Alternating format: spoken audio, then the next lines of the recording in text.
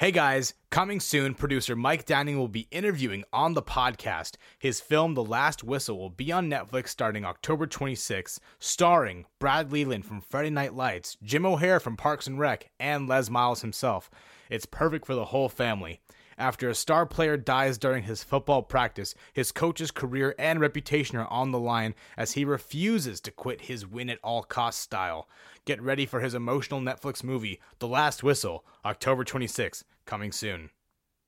Lastly, I'd like to welcome the Thrivers. What is a Thriver, you ask? If you're a Thriver, it means you're a fan of this show. That's right. While you're all Thrivers in my heart, there's a more official way to become one, if you catch my drift. Go to www.patreon.com/Mr. Thrive to become a patron to this exciting opportunity for exclusive content, live updates, experimental media, insights, and more, all to keep you more in the action. Become a Thriver today at patreon.com/MRThrive. Enjoy the show.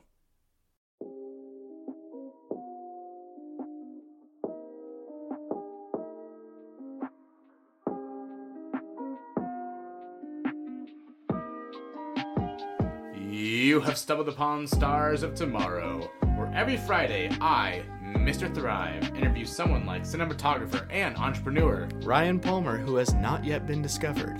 This up-and-coming podcast talks with the up-and-coming Ryan. Thank you so much for coming today. Awesome. Thank you for having me. No, I appreciate it, man. I know that you love driving, but still, it means a lot that you came out here. Oh, of course. All the way from Thousand Oaks. Not a problem. Yeah. I've become a fan of yours. If you go on your website, you can just see the expansive amount of work under the name Hoovaloo Films.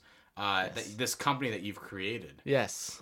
That's pretty remarkable. Thank man. you. Thank you for saying so. People talk about making companies, and then there are others like you who actually make them.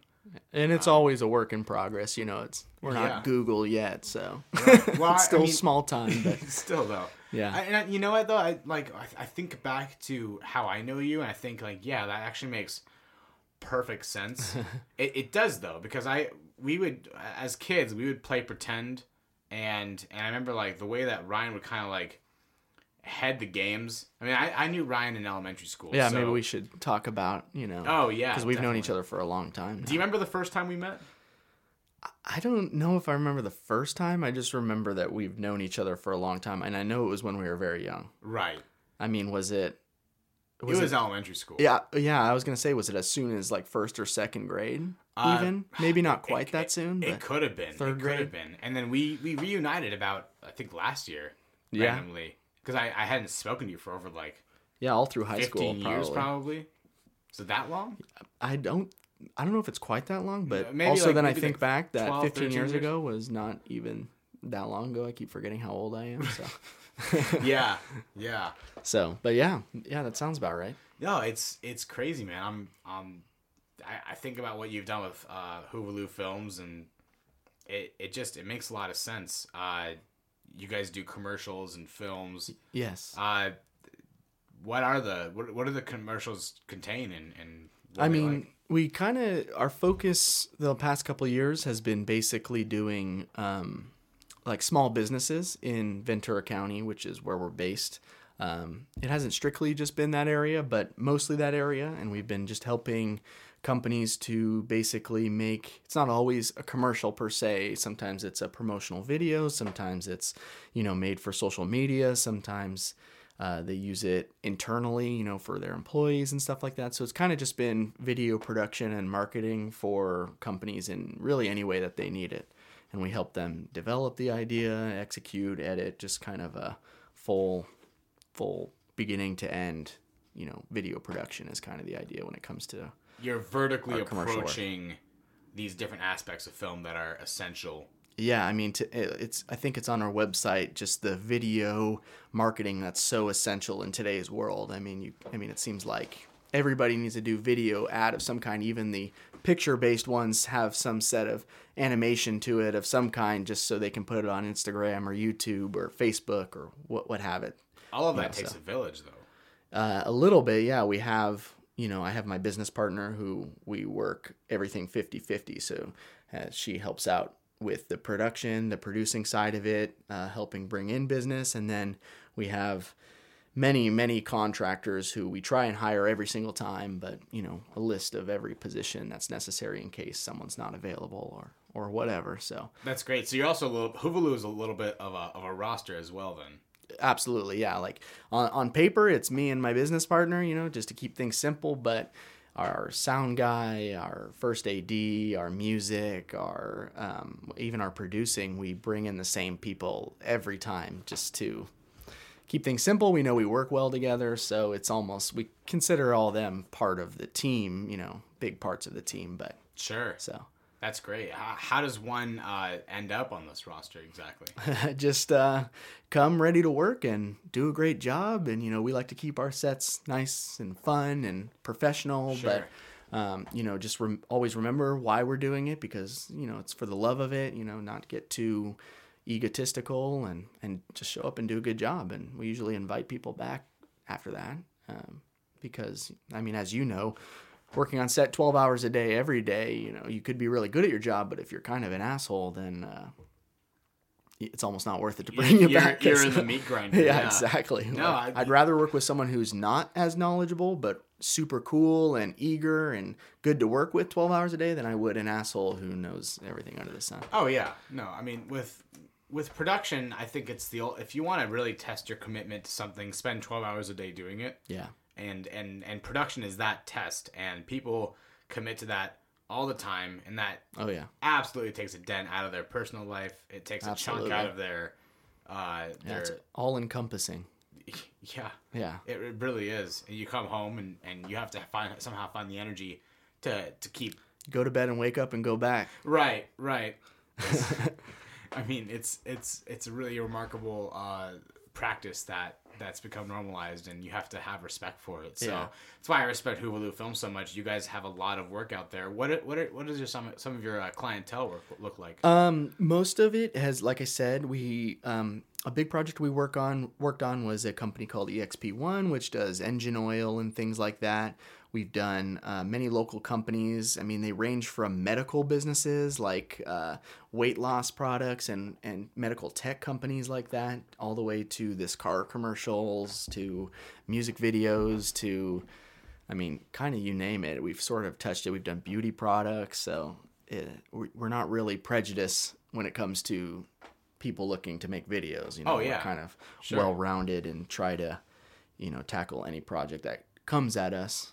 So sure. And what would you say is your favorite part about taking on these projects in the commercial world of it? It's probably the variety. It's so awesome to, I guess, just learn of these businesses, and much like my business, they have their own agenda and their own marketing and their own goals, and so to sort of learn what that is and how they tackle them, and then what exactly their products are, it's fun to learn. And don't get me wrong, it's can be stressful and all that, and it's a busy life, but it's really fun to just see who's out there, what they're doing, and really just get to know our community and things like that. Sure. Does one company or one project stand out in particular when you think about something you're proud of in this company? Probably the one I mentioned. It's called EXP1. They're a company based in Texas. They're really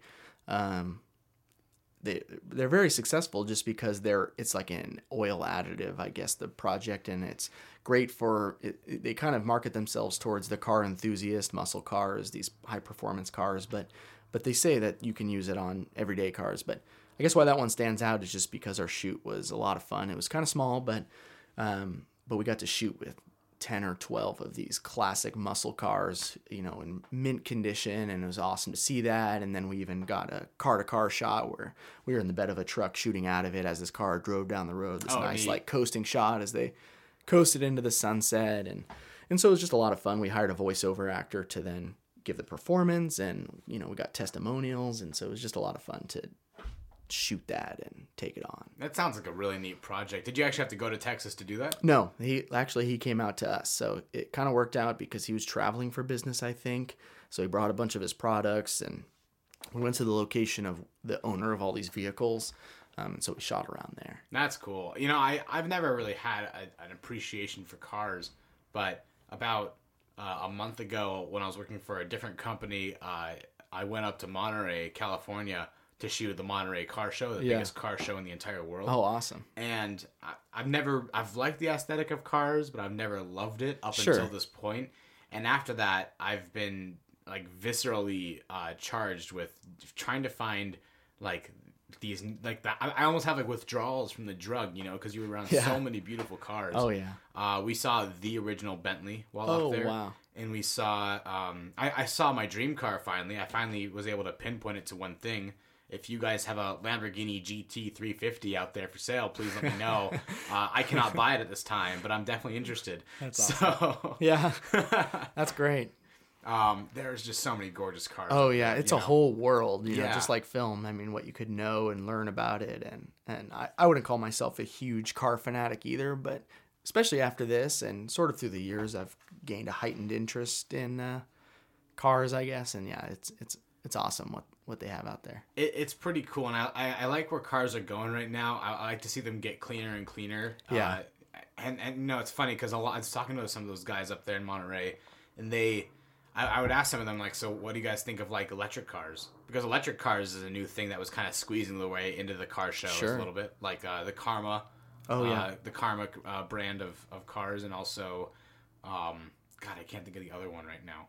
Anyway, electric cars are becoming a thing, and so I think a great majority of us are for it, and there's the few who are like, oh, it's going to take that authenticity out of cars. It's like, okay, do you want the authenticity in your air, though? Yeah.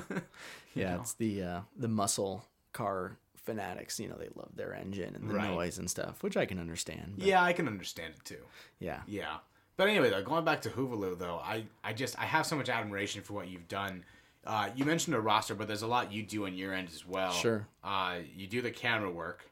Yes, I typically do the DP and kind of oversee equipment and those logistics as a whole. Sure. And do you rent that equipment, or is that? We own our own equipment. We own a lot of our own equipment. I like to say if we needed to shoot something tomorrow, we could do it. But you know, as things get bigger and bigger, our equipment is becoming less and less sufficient. So we, you know, it's always, do we buy or rent? You know, it's always that battle because renting is quick and easy, and you can usually get bigger and better things. But owning your own equipment tends to bring in more money. But so yes and no. We usually rent to supplement or rent as needed. You know, if we're looking for a shot or we need a specific camera for a type of shot. But for the most part, we own a lot of our own equipment. You mentioned your business partner, Analia. What does her end look like versus your end? So, I mean, it is a little 50-50, and there's absolutely overlap in what we do. You know, we tackle everything as a partnership. But as a whole, she sort of takes on the producing side of things. You know, she's great with making deals and talking to people and writing up contracts and bringing in business and just the interpersonal part of it that is so important. And then I'll usually let her, you know, spearhead that, and then I'll take on the production aspect. So I'll help design the shots. I'll bring in the necessary equipment, the necessary crew, you know, all the technical aspects that a client has no idea how to tackle themselves. Sure. And like I said, there's definitely overlap, but we kind of try to keep it to those two things or those two different areas. Oh, I get that. And I imagine that one of the difficulties is that sometimes a client will come up to you and they don't really have exactly a vision as to what they want. They just know that they need something out there. Exactly. That's usually how it goes. What's one way that you can assist them in getting them in that direction? Well, we usually just first get to know their product. You know, what are you selling? What are you doing? You know, what's so great about it? Why are you successful, or why do you think it can be successful, or whatever the case is? And so we get to know it kind of in a personal level as best as possible, and then from there start to visualize maybe an idea or you know, it's not always a story necessarily. There's always a story rooted in everything, I suppose, but sometimes it is. They want purely informational. So, you know, we tackle, all right, what information is the most important that you're trying to get to your clients or to your market. And so we help them to basically turn those ideas into a script or an idea, or, you know, turn it into shots, basically turn it into their video. Oh yeah. I mean, and your work, you would say it kind of leans more towards I would say, from what I've seen anyway, the comedic side, doesn't it? Well, we do, yeah. So we do a lot of sketches. Yeah. So we do commercial work, and we typically, if the client is, we don't necessarily lean towards comedic out the gate. We do have a background in that, and I like to think that we're all kind of funny, and we like to keep it light and things like that. So, it's definitely our background. But when it comes to clients, as we get to know them, we might learn that they want to do the comedic side of things, but it's actually rare that we do it that way. It's, like I said, it's usually pretty informational and pretty straightforward. But we do have this background, and while we love doing commercials and it's the bread and butter, we're storytellers at heart, and the ultimate goal is to do only that, tell stories. And so we have this side of our company where we make sketches for really no other purpose than doing it. You're talking about the narratives, or narratives or sketches, and they're on our website as well, and we post them on YouTube. No real hopes from that, just kind of a creative outlet, just to keep the creative juices flowing. And I mean, that's kind of been more in the past. It's been over a year since we've done anything like that, just because we've been able to move more towards narrative on a business scale, but there's absolutely our comedic side that always comes out, or we always need to stretch those muscles. And so we'll take a day to shoot something just for fun. Gotcha. Go out there and just be funny, I guess, to only us probably. But And I think that makes sense, because if you don't keep those creative juices flowing, you kind of lose sense of it. You lose so many different senses as to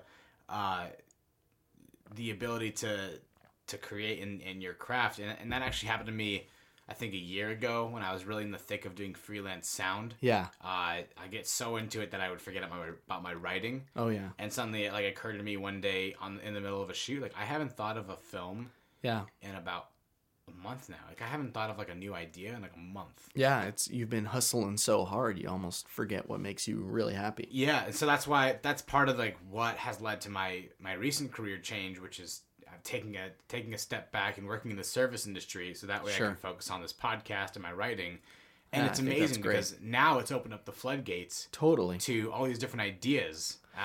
Before you even got here, I was downstairs eating breakfast, and a new idea came up, and I wrote it down in this little notebook right here, Awesome. Yeah, I think that's so great. I mean, even if it is at first taking a step back, if it's a step in the direction of what you ultimately really love doing, not that you don't love, working sound and stuff like that, but what is, your true love, I guess, if you're taking a step in that direction, I can't see anything that's wrong with that.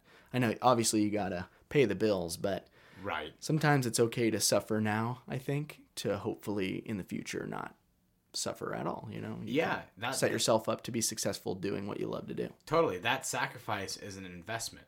Exactly. 100%. That's exactly I couldn't right. agree more.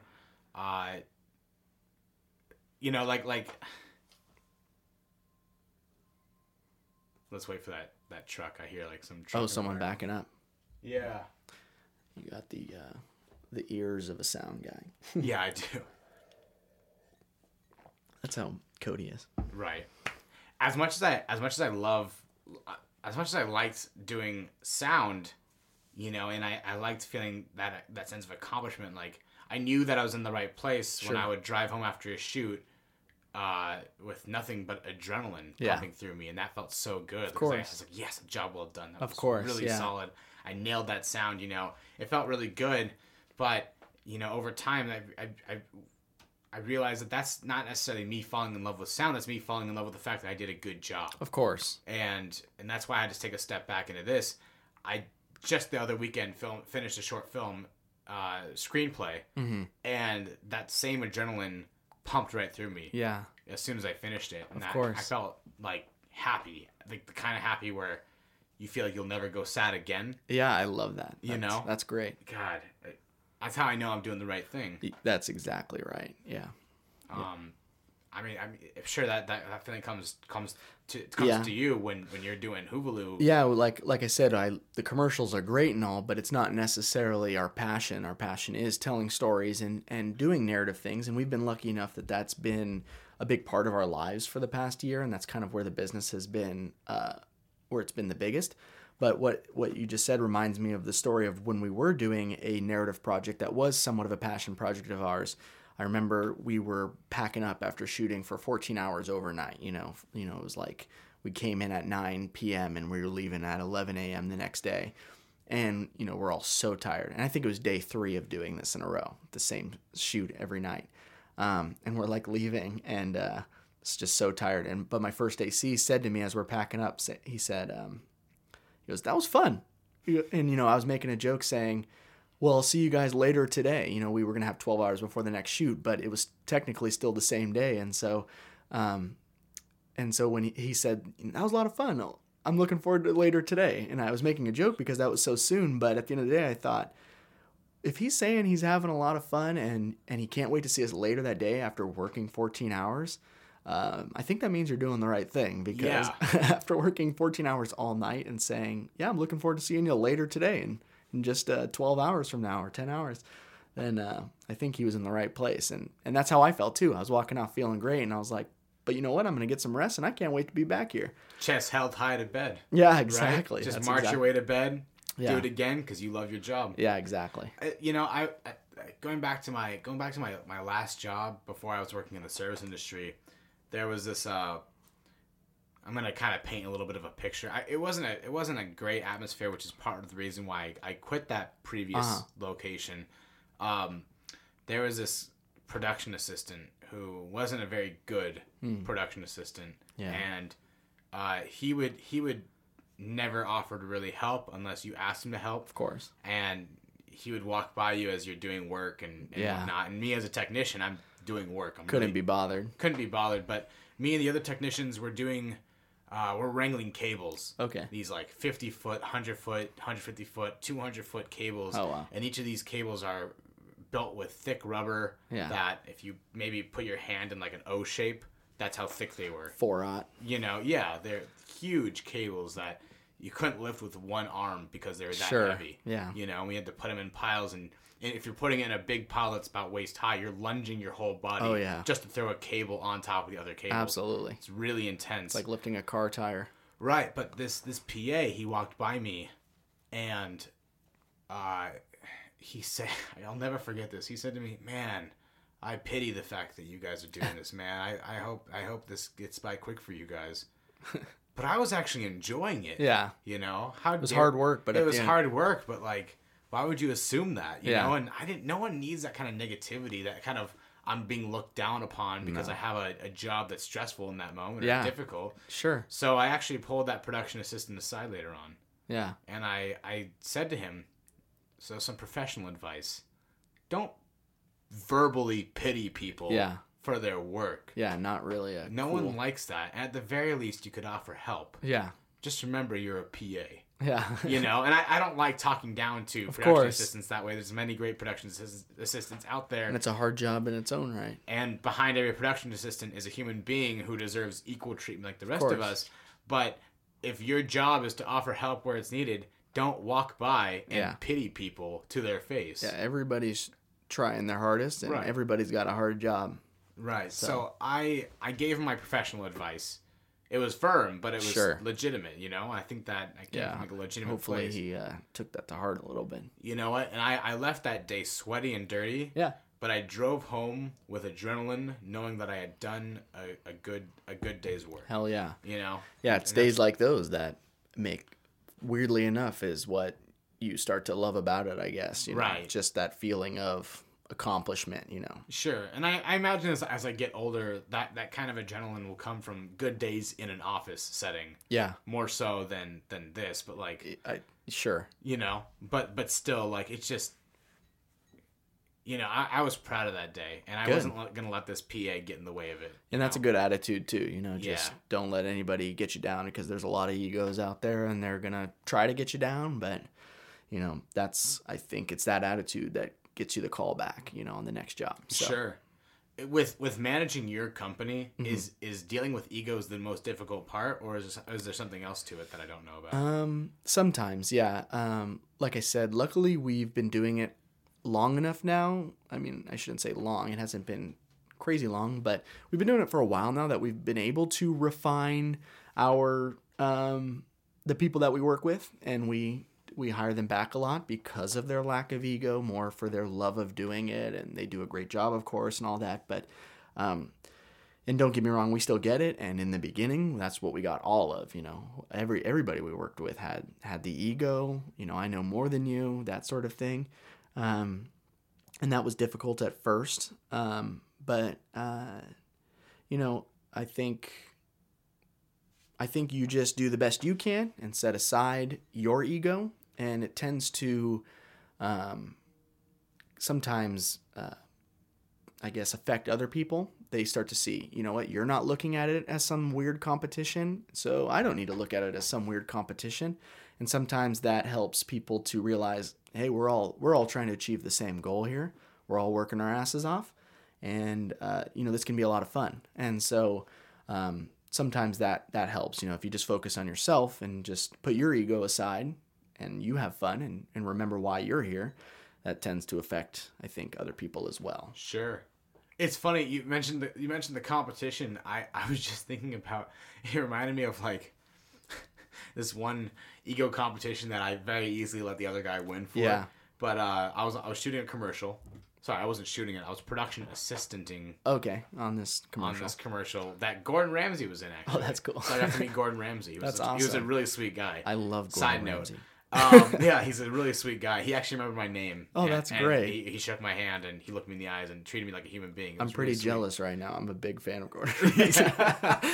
But like, for the setup and closing of that shoot, there was this other fellow production assistant that I was working with, and sometimes production assistants really make it a point to outshine the others. Of course, yeah. As much as they can, hoping that they get recognized. Yeah. Some producer walks up, I want to hire you as a director. You're quite the... that's not that never happens. Never of course, happens. But I know that. This kid's working his ass off, right? Which is great. But he's doing it in a very obvious way that's like trying to outshine me and everyone else. And I'll never forget the way that he would close the folding chairs. Mm-hmm. He would pick them up, close it in his hand as if he was like pressing together a peanut butter and jelly sandwich, but really aggressively. Yeah. And then put it under his arm. So next thing you know, his left arm was filled with like 5, 6, 8, 10 different chairs, but he would do it all so aggressively. The kid was a giant, and he was so big, and he did it faster than any of us could do. Kudos to him for learning how to fold chairs faster than any of us. But it was like, wow. What are you trying to prove? What are you trying to prove that your left arm is stronger than your right? I don't want to know why it is, but yeah, we could only assume how that could happen. Yeah, man, it was just yeah, it's just that. It's this weird unspoken competition that sometimes happens that, again, just bow out of the competition, and suddenly it's a one-man competition, and which makes it not a competition at all. And so once you realize that you don't need to participate and you just need to focus on doing the best job that you can, that's when you start doing the best job that you can. It's only when you're in that competition that really nobody is winning, and you're just getting in your own head and you're just making it worse for yourself. So. Oh yeah. Has that happened to you? Someone trying to outshine you or something? Oh yeah. I mean, countless times, and I've even struggled with it myself. I got to do the best. I got to show that I'm the best person here. Mm-hmm. That sort of attitude. I know so much, or whatever you want to think. And I'm proud of how much I know, but I got to always remind myself I got so much to learn. I mean, 100 times more than what I've learned now. And I like to think that I'll always try to remember that I'm always learning. I don't care if I'm 75 years old and have been doing it for that long, and I've got 7 Oscars or whatever. I think it's a constant reminder that every story is new and every experience is new, and therefore there's always something new to learn. And so I just always try and remind myself that that's the case, and that usually works out pretty good for me. I think that's a pretty humble approach. I think that's the best way to go about these things, Yeah. We're all human. I mess up more than anybody. I was on set last week and I dropped a $2,000 light and shattered into a million pieces. No way. Yep. Oh my God. It didn't feel too good, but at the end of the day, I apologized. I cleaned it up, and I just kept on working hard. And I made sure I didn't mess up like that the rest of the day. But just realize that I've handled hundreds and hundreds of lights, but I still had butterfingers in that moment, and we all make mistakes, I guess, and just remember, like, well, shit, hopefully I'll never make that mistake again. You know what? I'll make sure I never make that mistake again. You know, that sort of thing. I guess it's those mistakes that help you to learn the best. Oh, yeah. I mean, we all have that one lesson that resonates with all of us the most. Absolutely. I have tons of them. Yeah? Would you like to share some? That light would be one. I mean, there's no, I guess, one huge mistake. At least not one that I can think of. I'm sure it exists. But, you know, it's just after every project, man, I wish I lit that differently. Man, I wish I approached that scene differently. I wish I thought of that then. Or, you know, dang, I knew I thought of that before. Why didn't I implement it then? I forgot. Or what have you. You know, there's just thousands of examples. And so it's just about, you know, reminding yourselves of those mistakes and doing your best to make sure that they don't happen again. You know, your craft is developing while in the professional spectrum. And I think a lot of people say, you know, a lot of people say always, but my favorite artists are the ones that you can clearly see that they've learned something from the last 10 that they filmed. Like if you watch Martin Scorsese's films I've never watched all of his movies, of course. There's some movies of his that I haven't seen. Yeah. But if you watch it in some sort of sequence from his early stages to now, you can see how his style has developed. Yeah. Absolutely. It's always growing and changing. You know? People always say, well, he was better in his early film career, and that's okay. You know, that's almost maybe a compliment because it shows that you're growing and your interests change and your styles change, and which is totally normal. You know, I think that's fine. It just means to be expected, and you're exploring the art. Absolutely. Yeah. You're getting to know every aspect of what you can do in this medium. If you've accomplished any project and never question yourself after the fact as to what you can do better, then you're doing it wrong.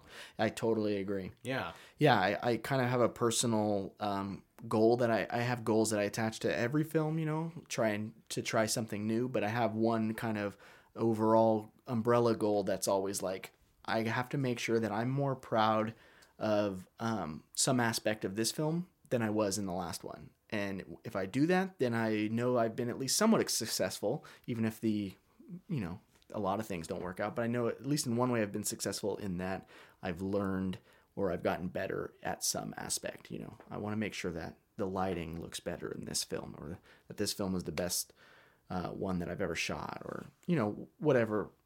In one way or another, it's slightly better than what I did in the previous film, even marginally. Yeah, I think that's pretty great. I mean, if you go on your website, under the company website, of course, you can see how that craft is really developed. So, I mean, kudos to you, man. Thank you. Seriously. I appreciate that. Where did Hoovaloo get started? It got started, basically we made with the people who are now still very much involved, and don't get me wrong, we've changed hands and a lot of, but the core people have somewhat stayed the same. And so as that same group of people, we made our first true scale production, you know, more than just a going out with the handy cam and shooting. We wrote a script, we developed it, we hired people, you know, there was money involved, we set locations, blah blah blah, edited and delivered, you know, the full scale. It was pretty much our first production of that, which was in 2013. And so we're getting ready. It was a web series, and so we were getting ready to release the first episode, and we're in the final bits of the edit, adding the credits and whatnot. And we sort of said, well, we got to add a production company to this, even though we didn't have one that necessarily existed. But we just knew that everyone puts a production company per se on their film, and so we just wanted to do that. So we're all sitting around in this makeshift edit bay that we've made, where we do the music and we do the editing, and kind of a lounge room. We're all sitting around just discussing names, and Hoovaloo came up, and so we that one was just our favorite, I guess. Right. So we threw it on there. That's awesome. And where does Hoovaloo? Where does that word come from? It's kind of a silly story, but my favorite book of all time, I have "Don't Panic" tattooed on my arm, is Hitchhiker's Guide to the Galaxy. Yeah. And there's a creature or an alien in that book that's mentioned a couple times throughout the series called a Hoovaloo, which is described as a super intelligent shade of blue. And we just all thought that was such a funny thing and blah, blah, blah. And so I said, let's name it after that. Let's call it Hoovaloo. And I didn't realize at the time that I was just misremembering what the creature's name was because I didn't have the book in front of me or anything. And so we all agreed and we wrote it and we printed it and we shipped it out to YouTube, and published it on the website. And it was only later that I was rereading the books and I saw that it was Hoovaloo, not Hoovaloo or Hoovaloo. Yeah, I know what you meant. Yeah. And so we said, oh, oops.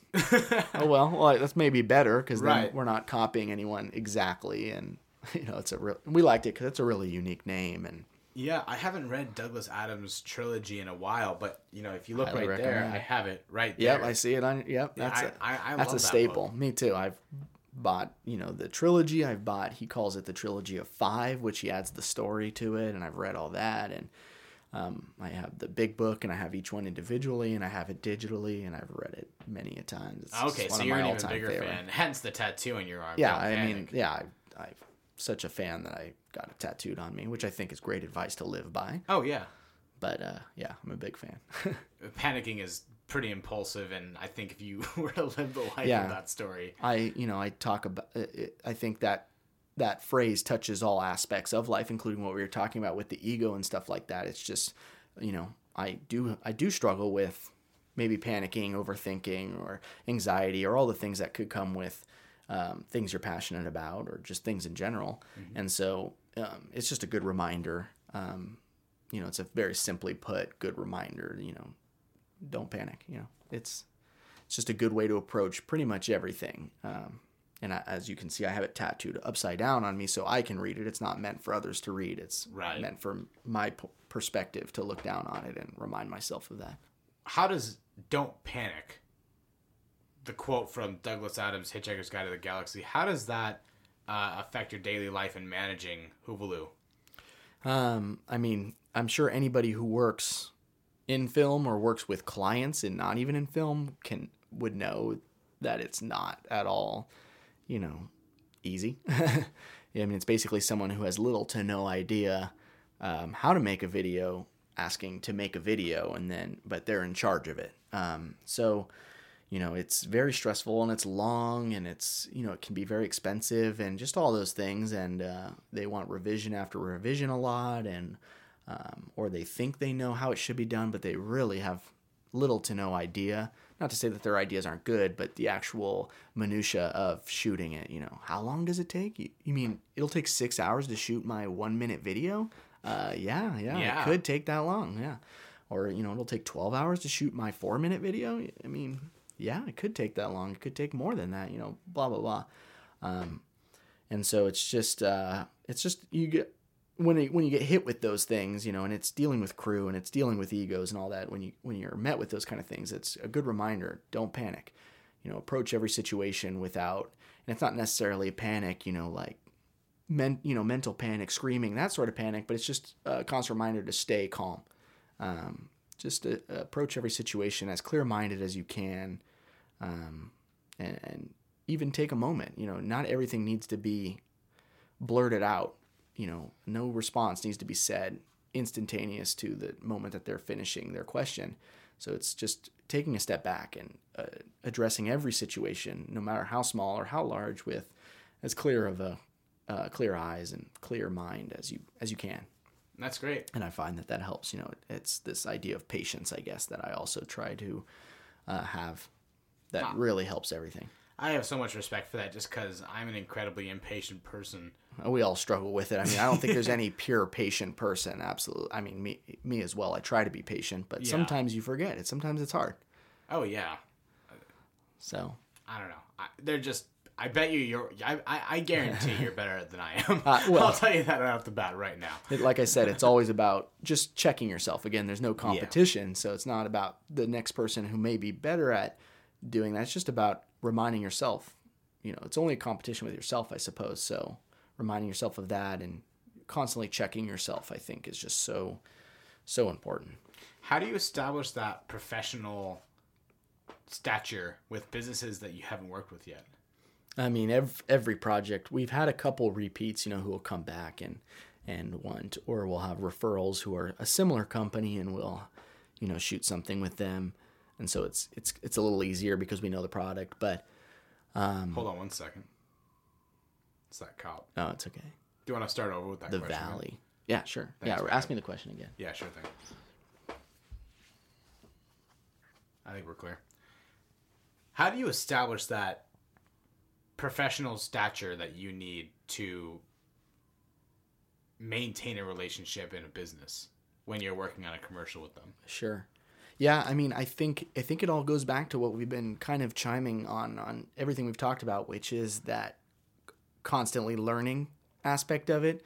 I mean, I've luckily had experience working in sales, and I've had experience working in the restaurant business and service and stuff, and so it's just about learning how to talk to people professionally. And like I said, we're learning every single time. I'm constantly catching myself where I've sent an email and I kind of wish I didn't say those exact words because it might reflect badly, or it might have a connotation, that's not really what I meant, but it is what I said. And so it's just about, again, taking all these experiences and making sure that you're learning something, however small, from them, and continuing to be, I guess, professional with these clients, and realizing that they have a set of goals and they have their own company that they need to worry about. It's not just this video that's their whole world. It's a whole company that is selling and marketing and every aspect that goes along with a company that they also need to worry about. And so realizing that as well, so that you are not making their lives too stressful, even though this could be a very stressful thing, I think is important. That's great. And that, you kind of went back to that, learning from the last thing that you had created. Did that start at a young age, or is that a more recent development since the creation of Hoovaloo? I like to think that it's always been an aspect of me, but I've probably only put it into an actual legitimate thought or words more recently, probably around the time that I've started working more professionally, since, we've started Hoovaloo, or since, I've worked on set many times outside of Hoovaloo. And so it's that part of my life as well.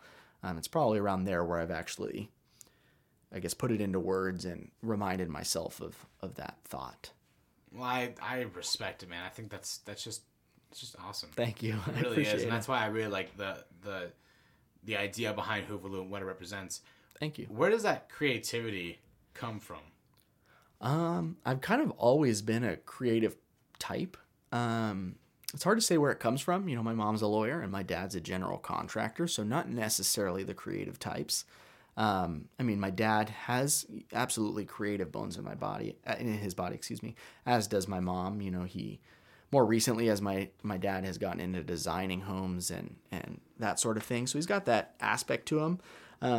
But all my life I've done some sort of creative thing. For a lot of my life, it was drawing. I haven't done it as much recently, but that's right. When I met you, you were creating those comics. Yeah, you were drawing a lot. Yeah, for years. I loved them. Probably since late elementary school all the way through high school. Yeah, I did comics. Do you still have them? I have. Yeah, I've kept them all. Would you ever consider trying to make a career out of that?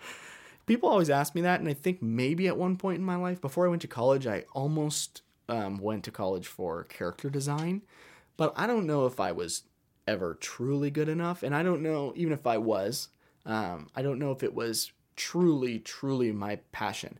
I think I liked drawing, but at the heart of what I loved about making comics was telling a story. And that's what applies to filmmaking.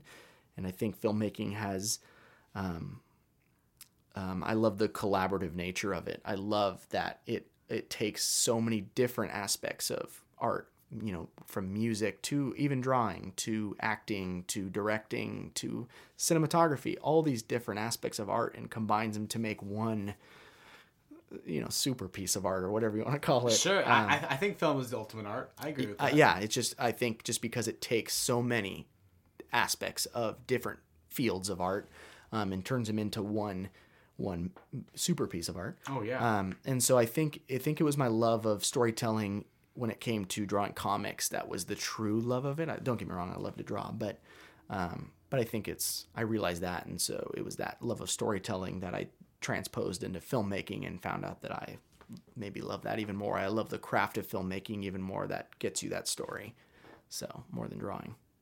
I get that, and that was that film school that really Actually, no. I kind of jumped around. I almost went to college for architecture. Really? Yeah, because I think we all struggled with this idea of when we were making that decision to pursue film, that we know how competitive it is and we know how hard it is, and so you kind of almost want to take a step back and say, this is my life, and maybe I shouldn't do something that's so competitive and so hard. And so architecture felt like a safety net to me. I had, my dad, like I said, he's this general contractor, and I've worked in construction, but architecture still had the art side that I liked, and I was into architecture and all that, but it never really came to life, because I think I realized that that's not at all what I really wanted to do. And like I said, maybe I applied for character design, and so I spent 2 years in college just doing my general education while I was fumbling around with what I really wanted to pursue.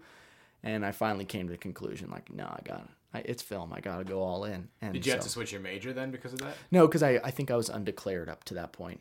Makes sense. And so it was only at that time. And I was at a community college, and so then I was going to transfer to a proper film school and finish my last 2 years in a film school. Sure. Which film school was that? Right near here, Cal State University, Northridge. Okay. Yeah. Sounds a great school. Yeah, and it's kind of a funny story, because I don't think I realized how good the film program actually is. It is a very good film program, and I have zero regrets going and spending my time there. I mean, just with what I learned and who I met and all that stuff.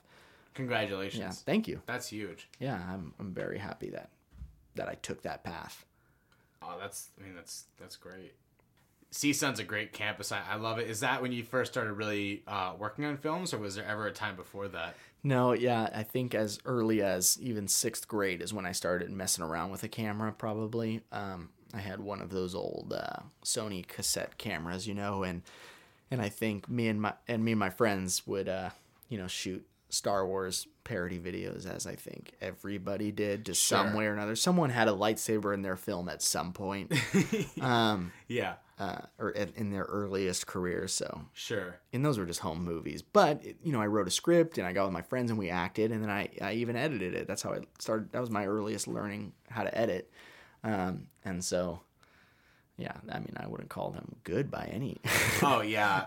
That's how I feel about my really old films, and I implore anyone listening not to go look up my old films. They're on YouTube. See, you made a mistake. Mine are nowhere near the internet. I just better start deleting them. But actually, my old account, I don't think I can delete them, because it's on my old account on YouTube that I don't even know the password for anymore. Oh, okay. But I didn't make Star Wars films, but I did spoofs on Call of Duty. Yeah.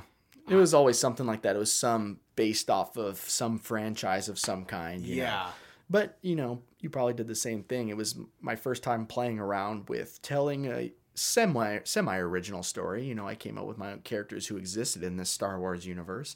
And I wrote a script for it, and learning how to tell a story through the camera, which, is its own technique and has its own practice. I mean, those are all fun. I think we all had those kid movies growing up that we would create. We would get into them. Yeah. When did it start getting serious, though?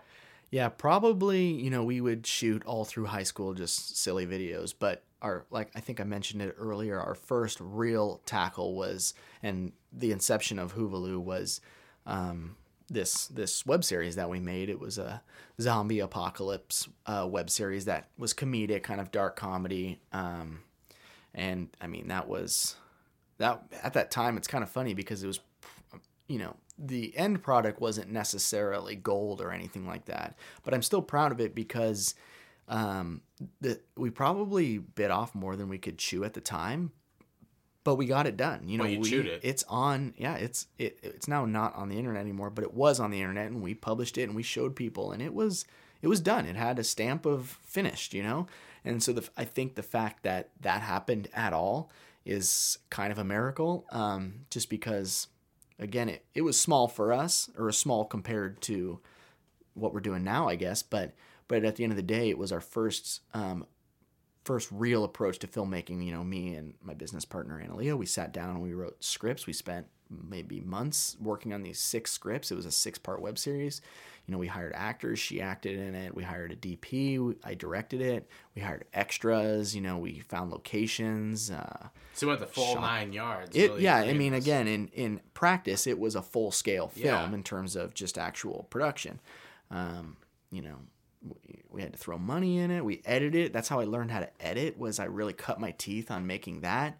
I mean, I had experience editing, but that was my first real, like, we have no editor, so I got to learn how to edit. And we made music, an original soundtrack for it. And you made your own music? I mean, I didn't personally. One of my close buddies who's a big part of Hoovaloo, he does music, and he's a fantastic musician. That's awesome. And we published it. So, again, like I said, the fact that that happened at all is kind of a miracle. So I'm proud of it because of that. And that's really amazing. So these are pretty much this was the precursor to creating Hoovaloo. Yeah, since then we haven't stopped. We've just been creating since. So you and a band of friends got together, made a film that was serious enough to be that tipping scale into the professional journey. Yeah, and like I said, that was hard work, but I think we were so proud of it that's when we realized, like, well, we can do this. We can make this happen. And you've turned it into a career. You're actually earning money off of it. Yes, yeah. Luckily, I wouldn't call it, it's a living. It's not, I don't think, we're not there yet, you know, or it's what still my idea of there. Yeah, right. we got a long way to go, in my opinion. But yeah, we've been lucky enough that we can make money off of it, and it is a continuing thing, you know. And that's pretty remarkable. And thank you. It's going places. The reason why I asked you to be on this show is that it's from what I've seen, it's a small company that's growing to a professional level. It's learning how to brand itself, and I can see it going many places. That's why I asked you to be here. So appreciate I'm really just thankful to have you here. If someone listening right now wanted to see your work or to contact you personally, what's the best way to contact you? You can go to hoovaloo.com. Hoovaloo is HOOVALOO. It's phonetic. So hoovaloo.com is, you can see some of our older work. I haven't actually updated the website in kind of a while, just because we've been so busy with our narrative projects, and also we can't really post them publicly yet per se. Or you can contact us via email, which is on our website, or it's contact@hoovaloo.com. I love it. All this information will be in the description below. And finally, Ryan, the question I ask everyone on this podcast: what will you be famous for? Ooh, the hard hitter. This might be going against the grain, maybe, or maybe not exactly what you're looking for. But I've always liked to think that, I guess, the goal or the end goal is not necessarily fame. I guess it's more success. And I think why I like to make that distinction is because success is, I think, unique to every individual. And so in my eyes, success would be waking up every day happy and making a living off of what I'm doing. And that's not necessarily a wealth. That's not necessarily, riches, but it's a living, and I'm just happy doing it. And I can say that this is my job, full, all the way through and through. I guess to answer your question more explicitly, fame is sometimes a side effect of of that, I think. And so if that's the case, cool. And so I guess to answer your question explicitly, I would say that I would hope to be famous for, I guess, being a good storyteller, telling stories. I think especially today's day and age, and will always be this way, I think, people need stories more than ever. And so if that's for escapism, if that's for inspiration, what have you, if I'm known as a great storyteller, then I think I'd die happy. That's very humbling. Ryan Palmer, thanks so much for coming to the show. Thank you. I really appreciate you having me. This has been a lot of fun. Wow. What a great episode. This production took time, energy, and money to produce. To support the growing business of this podcast, go to www.patreon.com/Mr. Thrive to become a Thriver today. That is patreon.com/MR Thrive. From the bottom of my heart, thank you. This podcast is a part of the C-Suite Radio Network. For more top business podcasts, visit c-suiteradio.com.